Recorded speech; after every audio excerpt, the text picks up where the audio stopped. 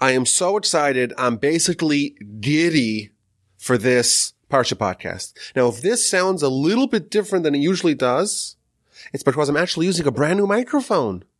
And the story behind that is that I had always coveted a certain microphone. I'm not going to get into the details not to bore you, but there's a certain microphone that I really wanted, but I couldn't justify buying it. I'm a bit too frugal. But December 5th is my birthday, and my colleagues at Torch, who knew that I really wanted this microphone, they got together and they bought it for me. And therefore, I want to dedicate this episode of the Parsha Podcast in honor of my colleagues, Rabbi Aryan Zahava Wolbe, Rabbi Chaim and Tzaitel Busko, Rabbi Yaakov and Devorah Cohn, our board president, Dan Coleman, and his wife, Shauna, Scott Cameraman, and our office administrator, Amy Merkin. Thank you so much for your friendship. It is an honor and a privilege to work alongside you. It means a lot to me, and I'm very excited to have this microphone and to be able to use it, please God, in good health, and share Torah to the rest of the world. Before we get, I want to give a quick shout out to my dear friend Dan Coleman and his podcast that we've mentioned a few times, the Shema podcast. He just recently had an amazing interview with Nissim Black, who, if you don't know who he is a recording artist. He's a senior musician who's a convert, and he was an African-American non-Jew who converted, became Jewish, and became Shomer Shabbos fully observant. He has an incredible story to share, and they discussed some really interesting things about what it's like to kind of change your identity and to adopt a new identity, and how you navigate the tricky transition from being someone who's either not religious or not observant or an atheist or someone who's not even Jewish and becoming Jewish.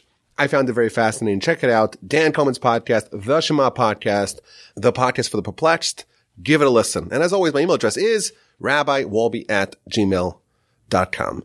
So this week is Parshas Vayeshev, and the storyline basically follows that of Joseph. Joseph, the favorite son of Jacob. Joseph, the beloved son in the eyes of his father, reviled in the eyes of his brothers. He gets some special garments. He has dreams that seem to have an aura of megalomania to it. He is sold as a slave after not being killed, after being thrown in a pit.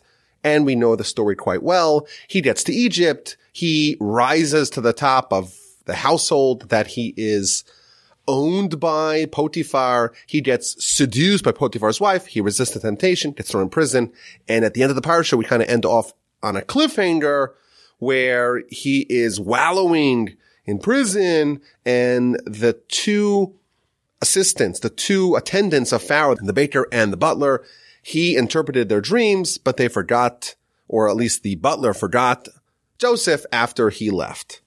Now, Joseph is forever lauded and praised for his resistance to sin with the wife of Potiphar. In fact, Joseph is forever called Yosef HaTzadik, Yosef the righteous, and that is because of his righteous and valiant resistance of his master's wife's seductions. And our sages tell us, because of his heroism, because of his courage, because of his valor and gallantry in fighting the Yetzer Hara and fighting the inclination, he merited to be the sustainer of the whole world during the famine. There's actually a beautiful midrash that I saw this week for the first time. I absolutely love this midrash. The midrash quotes a verse in Psalms chapter 114. Hayam ra'ah vayanas. The sea saw something and it fled, it ran away. This is talking about when the Jewish people, when they come to the sea, by the splitting of the sea episode, the sea witnessed something and it fled. And asks the midrash, what did the sea witness? What did it see when the Jewish people arrived that forced it to run away and to split?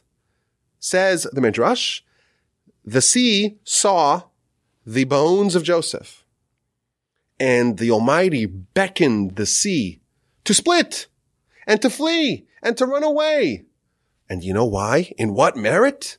Because Joseph ran away. Joseph fled, and the verse says, Vayanas vayetze hachutza, and he fled and he ran outside, and consequently, because Joseph fled from sin, the sea fled from the bones of Joseph. Accordingly, this one deed that Joseph did, this heroic resistance to sin, earned the entire Jewish nation salvation during the splitting of the sea episode.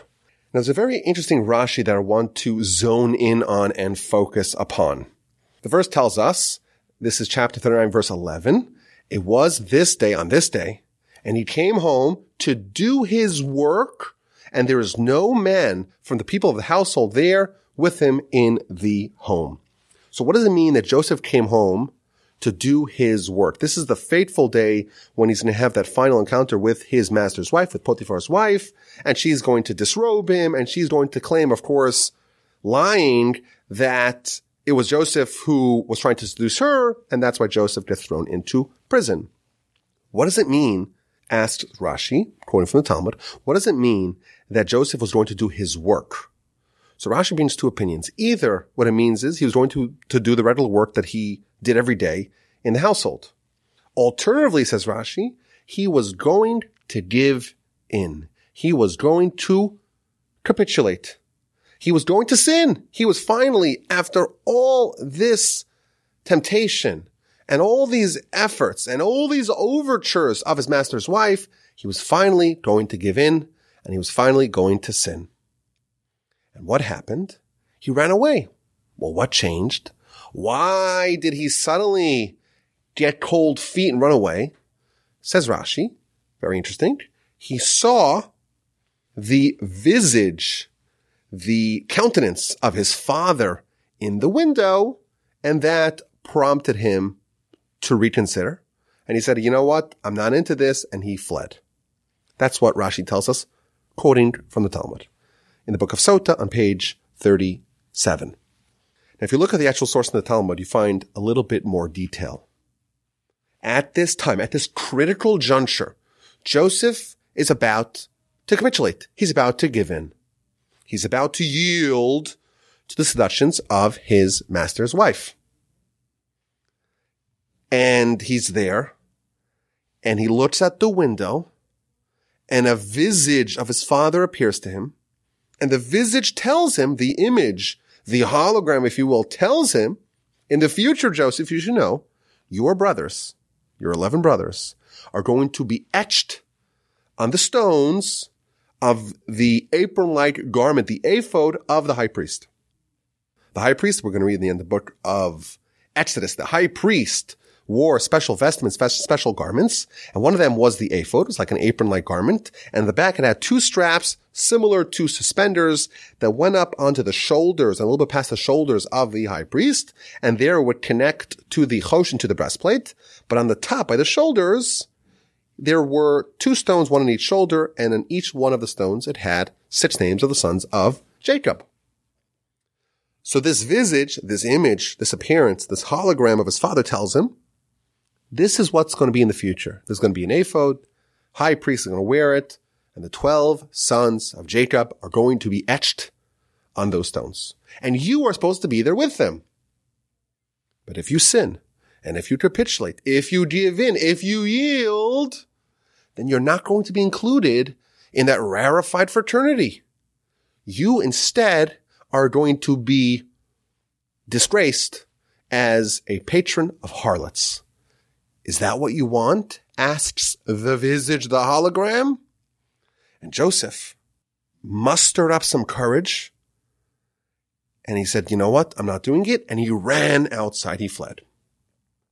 At this time, we can imagine, Joseph wasn't thinking clearly. He wasn't thinking rationally. After all this seduction, he finally yielded. Apparently.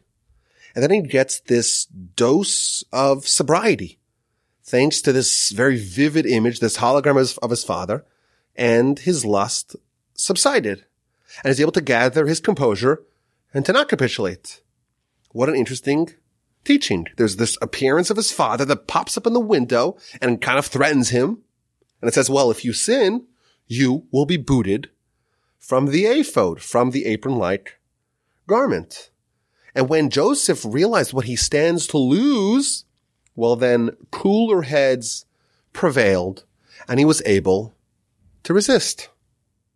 Now, I think this story, as presented to us in Rashi and the Talmud, I think it raises some interesting questions.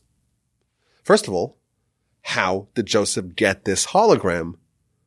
How did it just appear to him in the mirror? What's the process to get that? Is this a miracle? Is this something that we can maybe get ourselves? But also, if you think about it, Joseph was threatened.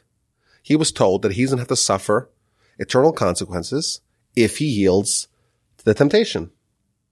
And you know what? He was able to withstand. And that's incredible. But if you think about it, why is Joseph praised so effusively for this deed? After all, he had this threat. It was looming above him. It's no big deal to resist when you recognize what you stand to lose if you go ahead with it. Yet Joseph is praised nonetheless. But here's the question I want to pose. There's a couple of moving parts, so bear with me. There's a concept in Jewish philosophy called a mitzvah lishma. A mitzvah done for the correct intention. Now, this idea has other names. It's also called Kiddush Hashem, sanctification of God's name. It's also called a mitzvah that's done out of love of God. But what this means is that there are certain mitzvahs, certain good deeds that could be done with the highest intention and highest motivation. And when someone does a mitzvah with the best motivation possible, it's the best kind of deed possible. This is not an ordinary mitzvah. Of course, every mitzvah is great. Every time someone fulfills the will of God, it's amazing. Of course. But when someone does a mitzvah, a deed, a positive deed, as per the instruction of God, but they do it with total dedication, and there's no other motivation, there's no other intention other than fulfilling the will of God, such a mitzvah is really in a class by itself.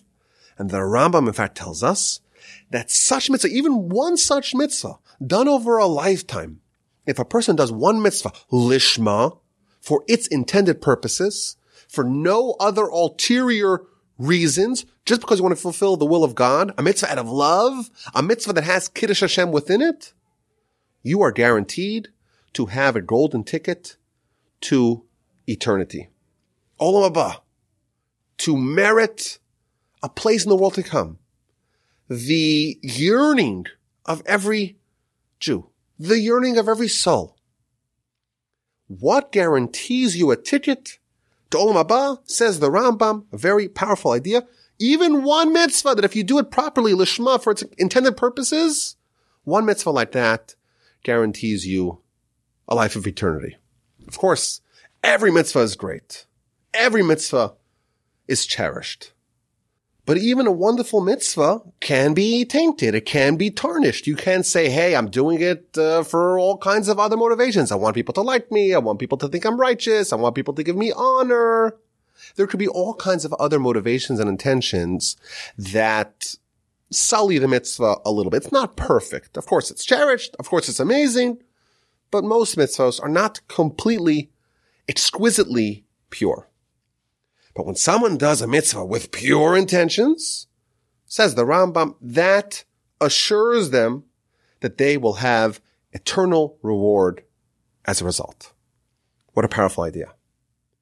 Now, what is an example of such a mitzvah? What's an example of a mitzvah that's done so completely, totally, perfectly with the right intentions? What is such an example? So the Rambam gives us one example. This is featured in the Laws of the Foundations of Torah, chapter 5, halacha number 10. And the Rambam tells us, if someone withholds from a sin, or they do a mitzvah, not from anything in the world, not because of fear, not because of dread, not to seek honor, only because of the Creator, blessed is He. And you ready for this? Like, says the Rambam, here's an example, like the withholding of Joseph the righteous, Yosef HaTzadik, Yosef the Tzaddik, when he withheld himself from sitting with his master's wife. That kind of mitzvah, behold, Harei ze mekadosh Hashem, behold, this person has fulfilled Kiddush Hashem, and they have done a mitzvah, one mitzvah, perfectly.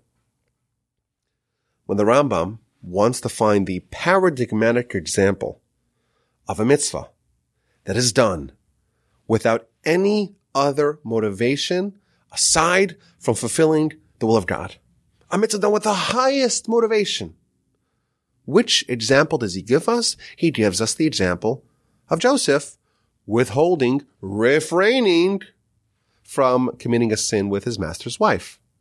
So first of all, I think this does show us something very interesting, that if someone withholds from sinning, even though they haven't done anything, in fact, they have withheld themselves from doing something, so there's inaction, that in itself is tantamount to being a mitzvah, which is a nice idea to know, that resistance of temptation is equivalent to the active fulfillment of a mitzvah. But there's an obvious question here. Do you see the question? We know that this mitzvah that Joseph fulfilled of refraining from sin with his master's wife was a huge mitzvah. But can we say it was free of external motivations? Quite the contrary. The Talmud tells us clearly, Rashi tells us, the Talmud tells us, that he knew that if he went ahead with it, he would be bounced from the ephod, from the apron-like garment of the high priest. And he would be called a patron of harlots. So I can accept if you tell me that, you know what, this was very righteous, this was very good, this was amazing, this is laudable. But to say that it's perfect, to say that it's free of any other motivations, apparently that's against what the Talmud tells us. And yet, when the Rambam has to select a mitzvah to portray, to represent this idea of a mitzvah lishma, of a mitzvah, done with the sole motivation of fulfilling the will of God, done without any other motivations, this is the one he chooses? Wow, I love this question. Such a strange teaching in the Rambam. This is a perfect mitzvah, bereft, free, clear of any side motivation. The Talmud literally tells us the motivation. I'm really excited. I'm giddy, both from this microphone and from the question, mostly from the question. The Rambam could have given any example, but he gives an example that has an obvious question on it. So if I didn't know anything about the Rambam, I would say, well, Talmud's pretty vast. There's a lot of citations. It's possible the Rambam forgot it. If you didn't know the Rambam at all, that's maybe what you would say. But of course, we have some passing familiarity with the Rambam, and we know that that's not possible. So I think that this is an amazing opportunity. Whenever we see a teaching, a citation that has such an obvious problem to it, it's a great chance to learn something. And I would venture that the Rambam uses this story, Joseph refrained from sinning with his master's wife, as the paradigmatic example, not despite the fact that this hologram appeared to him in the window, but precisely because of it. This appearance, this visage, countenance of the father of Jacob that appeared to Joseph in the window and said to him, if you go ahead with this, you are going to be evicted from the ephod. That in itself proves, this demonstrates why this is an unparalleled mitzvah. What an amazing question. I feel like I could really call it a day. Take my mic with me, go home. This is good enough. But because, of course, the Parsha podcast is just the best audience in the world, I'm going to give you maybe a few answers. Now, when I thought of this question, I actually came up with 3 different answers, and I'm going to share 2 of them with you. And the third one, I won't share with you, and I'm sorry about that. But here's my promise. If we ever get to meet in person, and I have met a fair number of the listeners of the Parsha Podcast in person. If we ever get to meet in person, you can remind me what's the third answer. And please God, if I still remember it, I will give you the super duper secret third answer. Okay, so let's just repeat the question, because like we said, there's a lot of moving parts. The Rambam tells us that the mitzvah of Joseph refraining from sinning with his master's wife is the best example that you could ever find of a mitzvah that was done perfectly without any external motivations. And the question is, the Talmud says quite clearly that a hologram of his father appeared to him in the window and said to him, don't sin, because if you do, you are going to lose something very important, namely your place amongst your brothers, your place amongst the tribes of Israel. So that clearly influenced Joseph. And that is what gave him the fortitude, the wherewithal to overcome his temptation. So when he refrained from sinning, there was a reason. He didn't want to be demoted. He didn't want to be ostracized. He didn't want to be the pariah of the family. That seems to be an example of a mitzvah that was done for an alternative reason. Yet the Rambam says this mitzvah exemplifies, personifies, embodies a mitzvah done lishma, a mitzvah done without any extra motivating factors. So I want to resolve this in two different ways. I want to go back to one of the questions I mentioned earlier. How indeed did Joseph get the hologram? How did he have this amazing visitation of his father in the window, telling him, warning him not to sin? How did he get that? So I think there's two different opinions as to how he received it. Either it was a miracle. The Almighty intervened and the Almighty aided him in it. The Almighty created this image of his father in the window. The second opinion says, no, it was not a miracle. Joseph conjured this image himself. He imagined it to happen, and thus he brought it out himself, and that's how he got this image, which helped him when he was about to sin. And I think both of them are potential explanations to this problematic teaching of the Rambam, and both of them contain, I think, very valuable lessons for us. So if we say that it was a miracle, the hologram was a miracle, when do miracles happen? When do breakthroughs happen? There's a principle in Jewish philosophy that says that you only have a breakthrough, you only have a miracle when you have committed yourself to the cause 100%. You give it all you've got. And when there's nothing else that you can do, then, and only then, does the Almighty step in. There's many examples of this principle. So the Ramban, for example, in not last week, the previous week's Parsha, talks about how Jacob made tremendous riches for his father-in-law Laban when he was working as an employee, tending to Laban's flock and sheep and cattle. And the verse tells us in chapter 31, verse 6, when Jacob is speaking to his wives, he tells him, you know that I have worked for your father with all my strength. And the Ramban explains that Jacob, as an employee, he invested every ounce of his effort to work for Laban. And what happened afterwards? After he gave it his all, then the Almighty gave him a bounty of blessing that unlocked divine goodness, divine prosperity. Similar idea. You want to have material blessing? You first have to give all that you could do with all your strength. And once you've given 100%, the Almighty steps in and makes the, so to speak, miracle and allows the supernatural prosperity to be unlocked. Another example. When Jacob is encountering or preparing to encounter his brother Esav. Again, the Ramban tells us he prepared with a bribe, with a tribute, with a gift, and he prepared for war, and only then did he pray.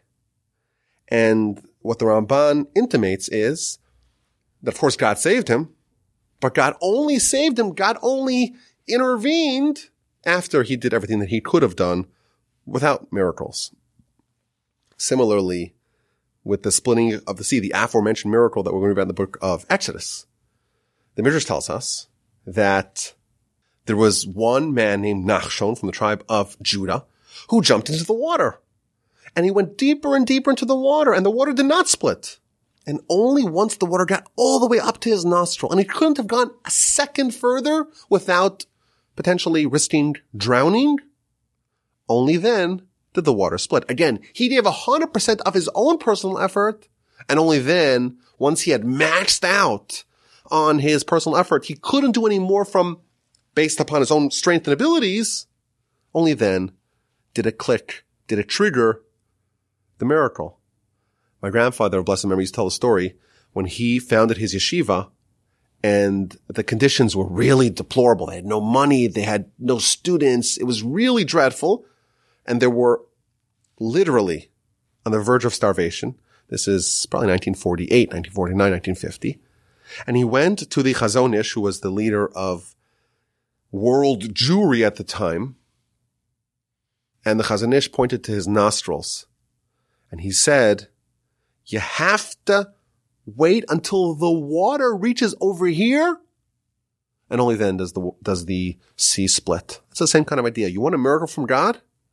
Miracles don't happen for the lazy. Miracles don't happen for the loafers. You have to give everything you've got, and only then can you even anticipate the possibility, the feasibility of getting a divine miracle. You give your all, and it's not possible. There's no way you can do it by yourself. But when you give it your all, in whatever field we're talking about, and you've maxed it all out, then the Almighty says, okay, now it's time for a miracle. Joseph was resisting temptation with his master's wife. Talmud tells us every single day, every minute of every day, his master's wife, Potiphar's wife, was trying to seduce him. And she changed her clothing, we're told, every single day, multiple times. Always trying new angles to try to ensnare Joseph. And Joseph resists and resists and resists and resists. He is all hands on deck to resisting temptation. And then there was an intensification of the Yetzer, of the evil inclination. And there's an intensification of the lust. And he reaches the point where he can resist no longer, meaning he has matched out all the efforts that he could do, and now it's just beyond his control. And indeed, the verse tells us that he had reached the tipping point. He had reached the point where he was going to capitulate because the temptation was exceeding his ability to resist. He was resisting as much as he could, but he could resist no longer. And what happens? Once you give 100%, and now there's still a challenge ahead of you, that's when the Almighty steps in. And what does the Almighty do?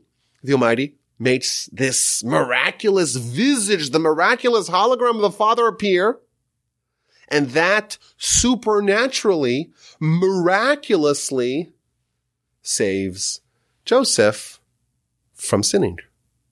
And thus, this miracle actually proves that Joseph did absolutely everything in his power to resist. He gave it his all. And only then did the Almighty bail him out. But this is Joseph investing everything he has, giving it full 100%, total dedication. And thus, it's the miracle itself that proves that Joseph gave it his all. Is there a greater example of full commitment to God? Says the Rambam. There's some people, there's some mitzvahs, there's some deeds that are so incredible because they demonstrate that a person could be 100% with every fiber of their being committed to the Almighty. And such an example is indeed the greatest representation of sanctification of God's name, of love of God, of doing a mitzvah for its correct intentions. If there was any reason for Joseph to not be as committed, he would have yielded. From the fact that he gets the miracle, that indeed proves that he fought with everything, complete, total commitment to God, and thus such a deed is indeed worthy of the distinction of being an act done with the complete proper intention and indeed a deed that is worthwhile of being considered something done out of love of God and in sanctification of God's name. I want to suggest a second answer. And the second answer argues that the appearance of this hologram was not miraculous at all. In fact, Joseph himself conjured it. Now, how did Joseph conjure it? How did he bring about this image of his father in the window and create the opportunity for him to be extricated from this very difficult predicament? So perhaps we can suggest Joseph was out of options, but he still had an ace up his sleeve. He was prepared for such an eventuality. He created this conflict, so to speak, and he told himself, using what he imagined in his mind, Joseph has an appearance, so to speak, of Jacob in the window. He creates this test, this contest, if you will, that gives him this very stark choice. Do you want to go ahead with the sin, knowing that you're going to forfeit something in eternity, or not? What this is perhaps telling us is that Joseph created a challenge that would enable him to survive when nothing else would work. He forced himself to make a cost-benefit analysis at a time where math and calculations really should not work. He said like this: Yetzer hara, evil inclination, is fighting really, really hard. And it's really full court press trying to get me to sin. The only way, Joseph realizes, the only way tactically to resist it is you have to present an argument on the other side, which is something that the Yetzer hara itself is not desirous of. Meaning, Joseph doesn't want to sin. Yetzer hara says you gotta sin. Yetzer hara creates all these fantasies and all these desires, and the Yetzer hara is really motivated to get Joseph to sin. Joseph realizes that the only way for him to resist the onslaught is if he creates something on the other side, so to speak, on the other option, that the Yetzer hara itself is fearful of. And that is eternal shame. Joseph tells himself, so to speak, he's wrestling with himself, and he says, yes, I want this. But what comes along with it? What comes along with it is something that even my Yetzer hara doesn't want. Even the Yetzer hara doesn't want this eternal shame of being labeled as a patron of women of ill repute. And thus, what he does is he forces his desire, so to speak, into a corner. He handcuffs his Yetzer hara and forces it to quell or to quiet or to mitigate its effort trying to sin. It's a very deep idea here. You could force the Yetzer hara to not be desirous of what it's trying to get you to do. And you could force it to obey your will and to concede to your will and to the will of God. And someone who does that, someone who fights the Yetzer hara with such cleverness by creating, like, so to speak, this artificial reality that would result from yielding to what the Yetzer hara wants, someone who does that is indeed worthy of the distinction of someone who really honors the name of God. The Talmud tells us in the book of Baba Basra that if there is a person who says, I want to give charity, but I want to give charity specifically so I get a nice kickback, so something good happens to me. Says the Talmud, behold, such a person is a complete tzaddik, a completely righteous person. And we can ask the same question. Wait a minute. The person specifically said that they want to get something in return for giving charity. So why indeed are they classified as someone who's a complete tzaddik? And the answer is like this. The answer is when someone wants to resist the Yetzer Hara. Yetzer Hara, even Knesset says, don't give charity. You want to give charity. Your soul wants to give charity. Your good inclination wants to give charity. It's a mitzvah to give charity. But the Yetzer Hara says, yeah, give charity, you have less money. Maybe you'll become poor. Maybe you won't be able to pay your bills. That's what the Yetzer Hara says. So there are a few ways to try to resist, so to speak, the Yetzer Hara. You could try to brute force it. Might not work. But what you can do is say, I'm going to try to get the Yetzer Hara on board. I'm going to try to make this mitzvah desirous, not just by my soul, but also by the Yetzer Hara. So what this person did is he linked the mitzvah that the Yetzer Hara does not want with something the Yetzer Hara does want. And thus he handcuffed and forced the Yetzer Hara to rubber stamp his mitzvah. That's what Joseph did. Joseph conjures this image. And he says to his Yetzer Hara, of course, you're desirous of this sin, but do you want to be forever remembered as this sinner and have the eternal shame and be called a patron of harlots? Do you want that? And the Yetzer Hara says, ooh, that sounds kind of embarrassing. I don't want anyone to know about what's happening over here. Maybe we shouldn't go ahead with this. Joseph, like the complete tzaddik in the Talmud of Baba Basra, Joseph is deploying this incredible tactic that is forcing the Yetzer Hara to go against its own agenda. And someone who acts with such ingenuity to fight the Yetzer Hara is indeed such a deed, such an action is indeed worthy of being described as someone who is really completely motivated towards fulfilling the will of God. And they're even willing to wrestle with themselves and to incentivize themselves and to dupe and to bribe the Yetzer Hara to get on board. Someone like that is indeed, or an action like that is indeed worthy of that distinction. I think some very valuable lessons in life from this. First of all, we have the idea that you have to give 100%. You want to break through? You got to give 100%. And that doesn't matter if it's business or war or fighting the Yetzer Hara or getting a miracle of any sort. The Almighty steps in after we have done what we can. After Joseph gave 100%, the Almighty makes this hologram and saves him. That's one idea. Alternatively, there's another insight, another potential way to explain what's happening over here is that Joseph created a new way to fight with the Yetzer Hara.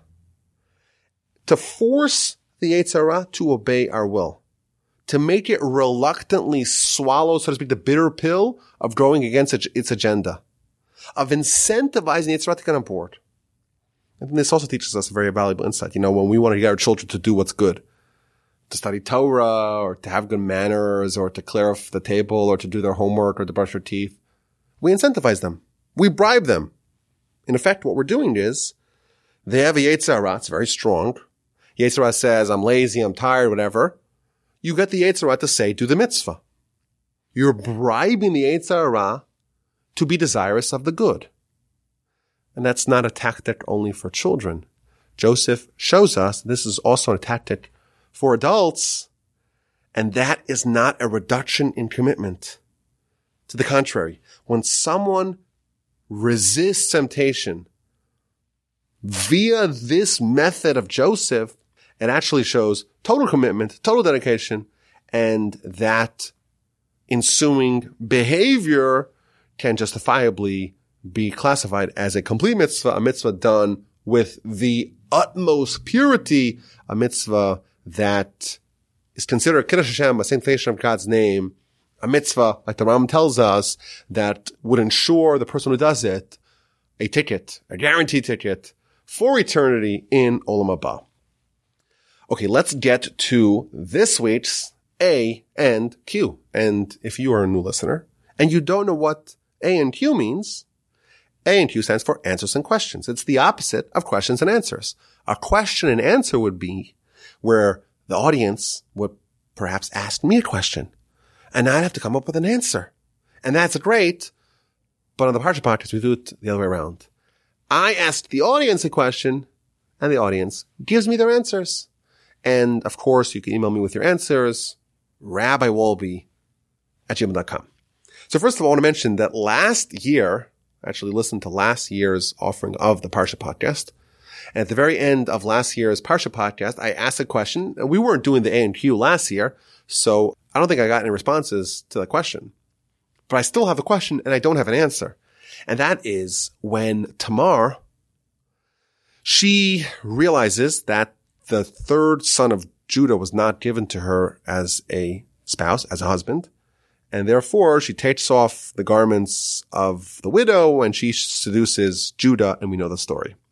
And the question that I had last year, and I still have an answer to, and this is not going to be this year's A&Q, but if you do have the answer, I would love the answer.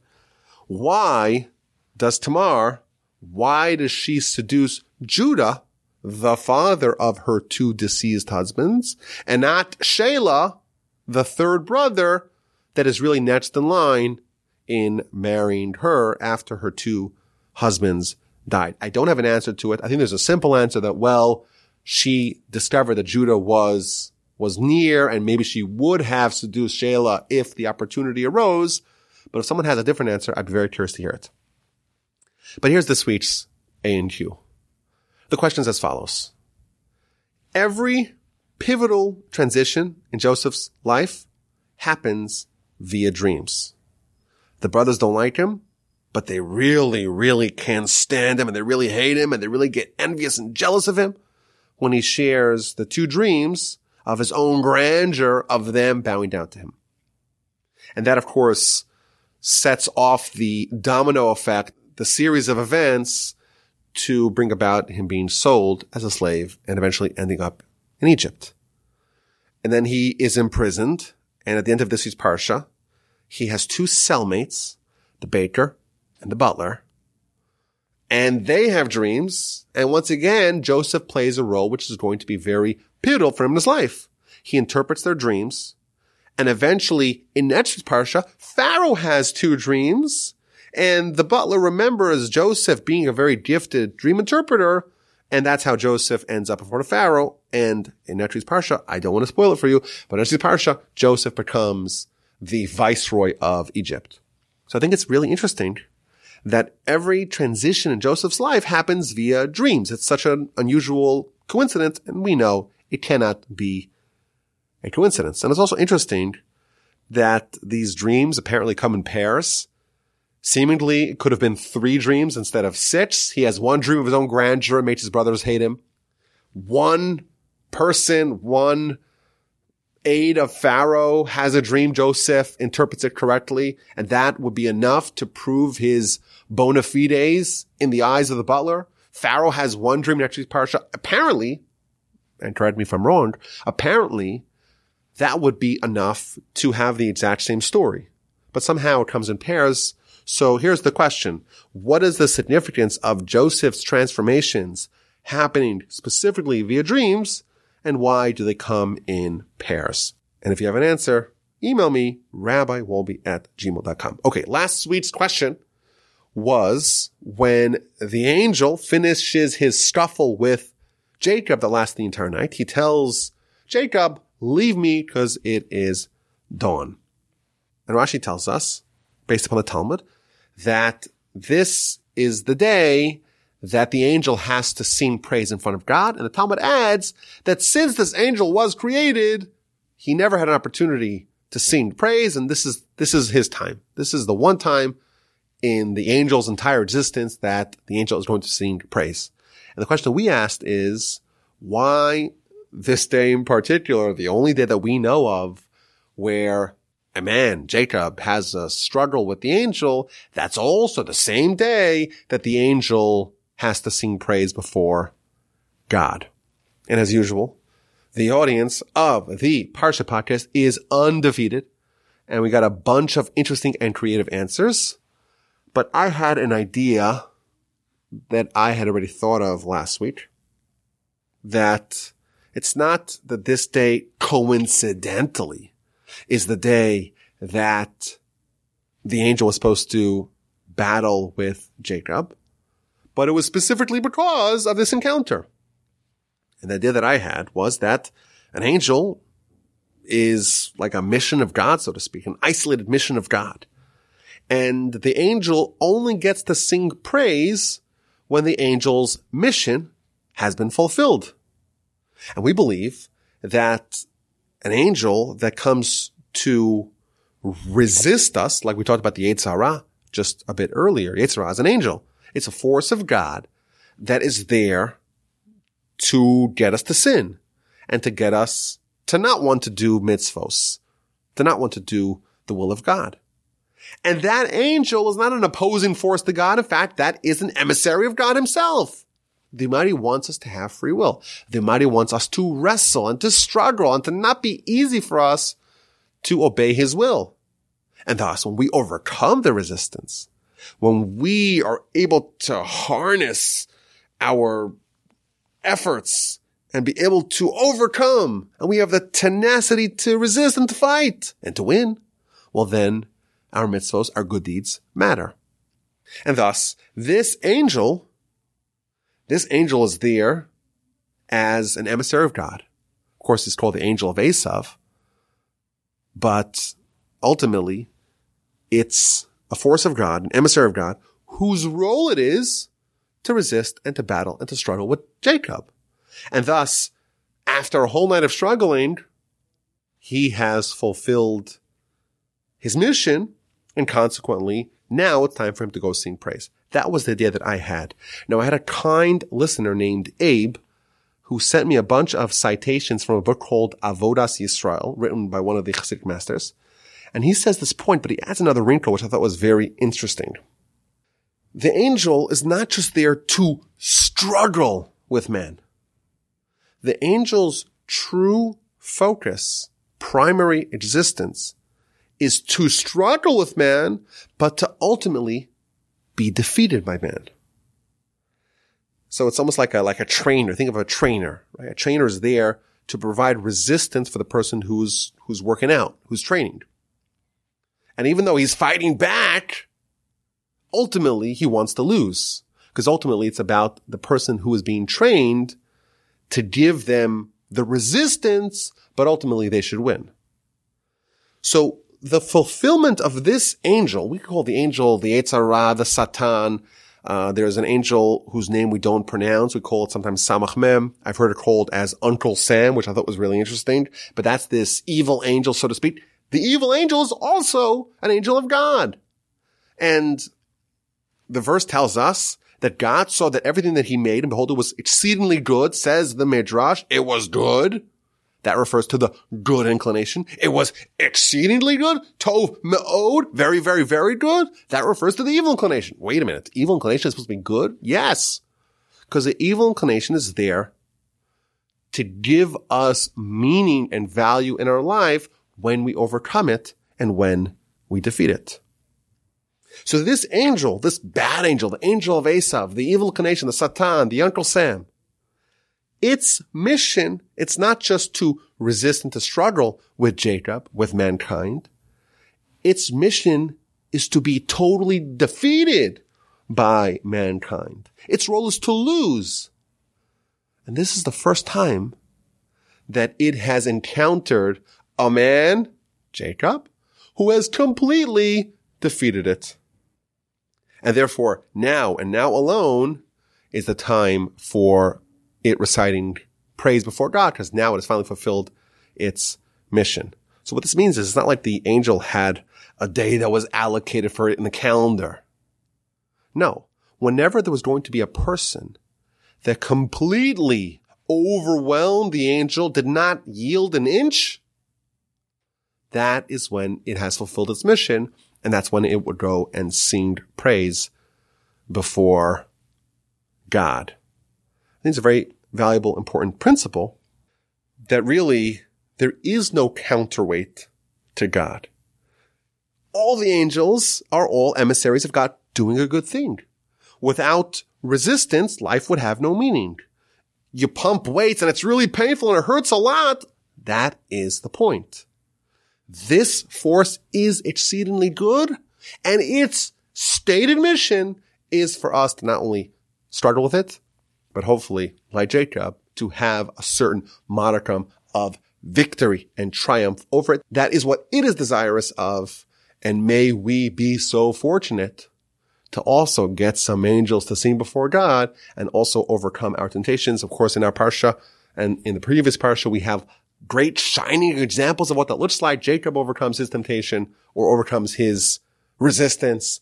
Joseph in this week's parsha overcomes his resistance, and they are, of course, heroes for us, heroes for all time. May we too be so fortunate. I thank you all for listening. Have an amazing, fantastic, splendid Shabbos. Send me an email, rabbiwolbe@gmail.com. And please God, we will discuss, we will talk, we will schmooze next week.